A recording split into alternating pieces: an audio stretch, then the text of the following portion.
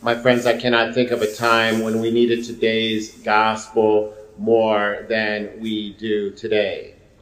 While our country appears to be at a certain crossroads.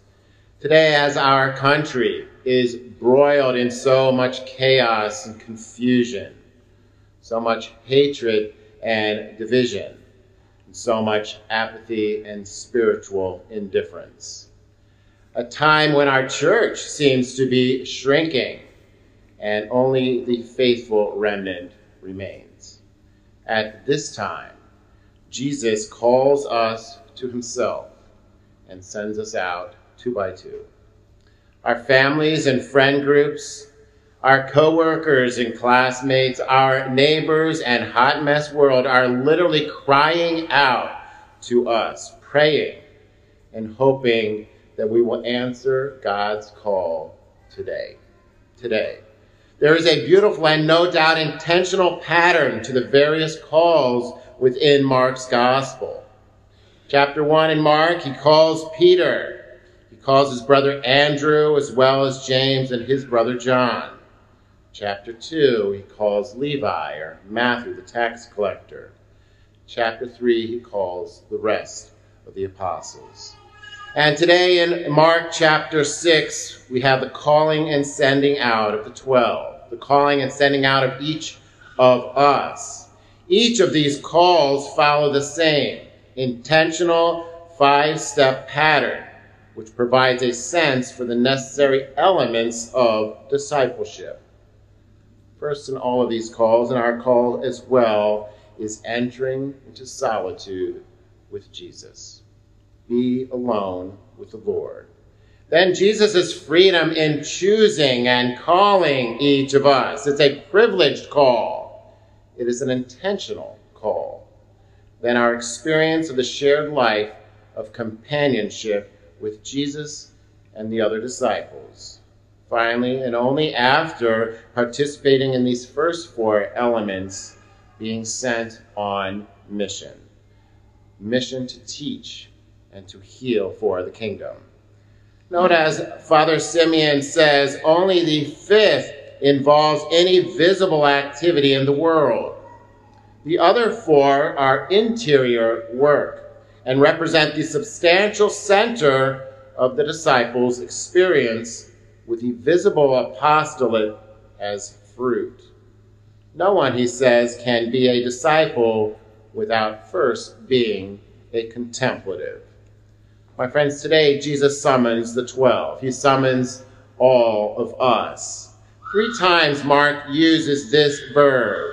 In Mark chapter 3, when he first called the apostles.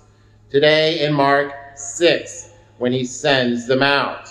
And finally in Mark 8, when Jesus summons the crowd.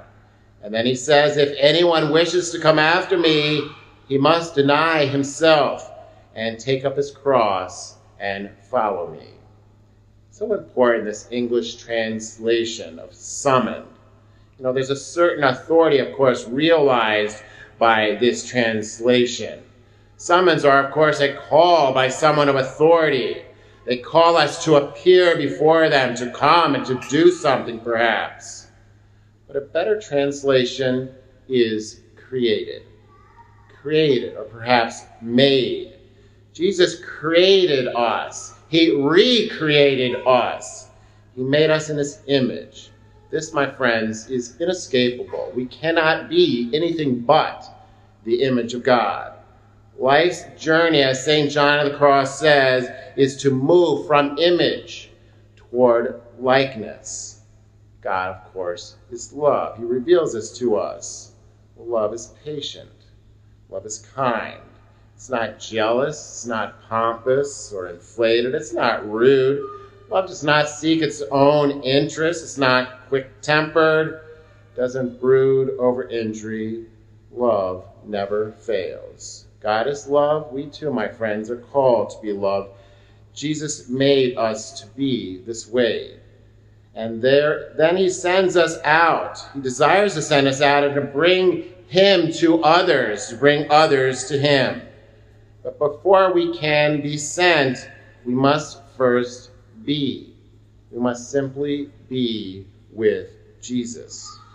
To first come to Jesus, well, he has this authority. He sends us. He first sends us to come to him and then to go to others, denying our own conflicting desires, perhaps, always picking up our crosses and following him. He sends us, and he sends us with a plan. A surprising plan, perhaps. He tells us to take nothing for the journey. On its surface, this may seem like sort of bad advice by the Lord. We may be tempted to think that our Lord has never been on a trip. After all, we spent a great deal of effort planning our vacations this summer. We're going to the beach. We pack our suitcases. We jam the car with stuff. We take all kinds of stuff. Much of it needed, perhaps much of it not. But to take nothing, well, he's telling us to take nothing but him. To take him. We take the Lord. Mark tells us to take Jesus. And unlike Matthew's gospel, he tells us to wear sandals and to take a walking stick. This is emblematic, of course, no doubt a reference to the Exodus from Egypt when they ate that first Passover meal with sandals on their feet and staff in their hand. Sandals, a symbol of the Exodus, a symbol of freedom from slavery. It speaks to our dignity as human persons, that he no longer calls us slaves. He calls us friends. This walking stick, of course, a symbol of power, a symbol of authority, that Jesus gave his power to the apostles, his first bishops, and all future bishops, and to all priests, but all the baptized as well. His power he gave us to help him bring about the kingdom. But it seems that the walking stick may also have been mentioned by Mark for a more practical reason. We are to bring something to lean on.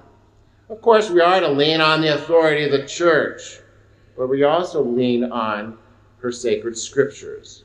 We are to lean on her beautiful writings of the fathers and doctors of the church, these great spiritual classics that bring us so much fruit. We are to lean on our prayer lives. And we are to lean on the sacraments, this Mass that we are celebrating so beautifully this morning, but also the sacrament of penance. There is so much support, so much to lean upon in the church. We are to bring only things that are necessary and helpful for our journey through life. No second tunic. Like Adam and Eve, prior to their fall, we are to clothe ourselves in sanctifying grace. Baptismal garments of grace, if you will, and not garments of the world.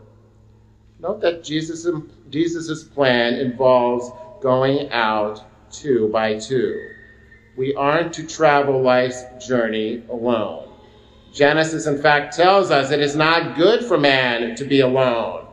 He made us, and then he made a suitable partner for us as well. My friends, in my prayer all week, the Lord's 2 by 2 reference just on my heart and mind was marriage. Marriage. We need good, holy, fruitful, faithful marriages out on mission, reflecting the love and mercy of God, witnessing it to a world that so increasingly rejects it, rejects him, rejects truth, beauty, and goodness. You know, I was praying with the wedding feast at Cana in John chapter 2. This 11th verse, so important for marital life. It says, Jesus did this. He went to this wedding, his party, and changed water into wine. He did this as the beginning of his signs in Cana in Galilee, and so revealed his glory. And his disciples began to believe in him.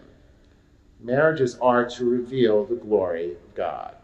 Marriages are to help others come to believe in him. This is what marriage is about. Jesus sends us out in pairs, marital pairs, of course, but also non-married folks as well. And he knows we need each other. We are summoned to an important mission created for this purpose, and it requires teamwork. Priests and laity working together, family and friends working together. We all need spiritual partners with us on this journey. Family, friends, co-workers, classmates, fellow parishioners walking with us on this journey. Don't try to travel the spiritual journey alone. Be careful, because there is a spiritual battle going on for our souls, the souls of our family members. As we travel life's journey, we will encounter things that do not help us achieve our ultimate goal, of course, heaven. And when we encounter these things, we are to leave. We are to shake the dust off our feet in testimony against these things. Shake off anything that does not help us get closer to Christ. Sin, worldly affairs, whatever it is, shake off anything that distracts us of our mission to bring Jesus to others. Shake off any lack of confidence or even despair when it seems those we encounter do not love the Lord and his church as we desire. And move on. Move on. God will work on them in his time. Don't allow our seeming lack of success to detour us from our mission to bring Jesus to others. It's important that we first begin by being with him, and then we must act and share this great gift. You know, Cardinal Archbishop Schönborn from Vienna was asked once, what are the obstacles, what are the opportunities for the new evangelization in Europe? Surely what he said applies to us here in the United States. He said, well, to me, it seems we are the obstacle. We are the obstacle. He spoke about St. Paul in prison. Imprisoned, yet he announced the good news with full trust and without any obstacles. How was St. Paul able to do this? Well, because he had no obstacle in himself. The first obstacle, the Cardinal says, we have to overcome is our unconverted heart and our fear to suffer for the gospel. So many people are waiting for the good news, he says, and the more our hearts are converted, the more we can give that to them. You know, my friends, early Friday morning I was praying with Friday's gospel in preparation for Holy Mass. This gospel says, behold, I am sending you like sheep amidst wolves. Beware of men, for they will hand you over to courts and scourge you. Brother will hand over brother to death, and on and on. And I was simply wondering, why would anyone want to be a Christian? Why would anyone want to be a Christian if suffering seems to be our lot? Well, please God, you know the answer to this wonder is because we have fallen in love. We've encountered the God of love and mercy, and we have been fallen in love with him, and we must. This is part of who we are. Our core identity is Christ, and we must share this gift with the other. My friends, don't be afraid to be a disciple on mission. But first, we must all seek solitude with Jesus. We must be generous as we enter into the silence. He chose us. He made us, recreated us in grace. We are his. We must abandon ourselves to him, of course, within our state of life, and then experience the beautiful peace of companionship with him, living in that inner life of the Trinity and living in the sacramental life of his church. And then we must share this gift with another. Someone is counting on each of us today and throughout this week. My friends, we've got this, but only in Christ. And may God be praised. Amen.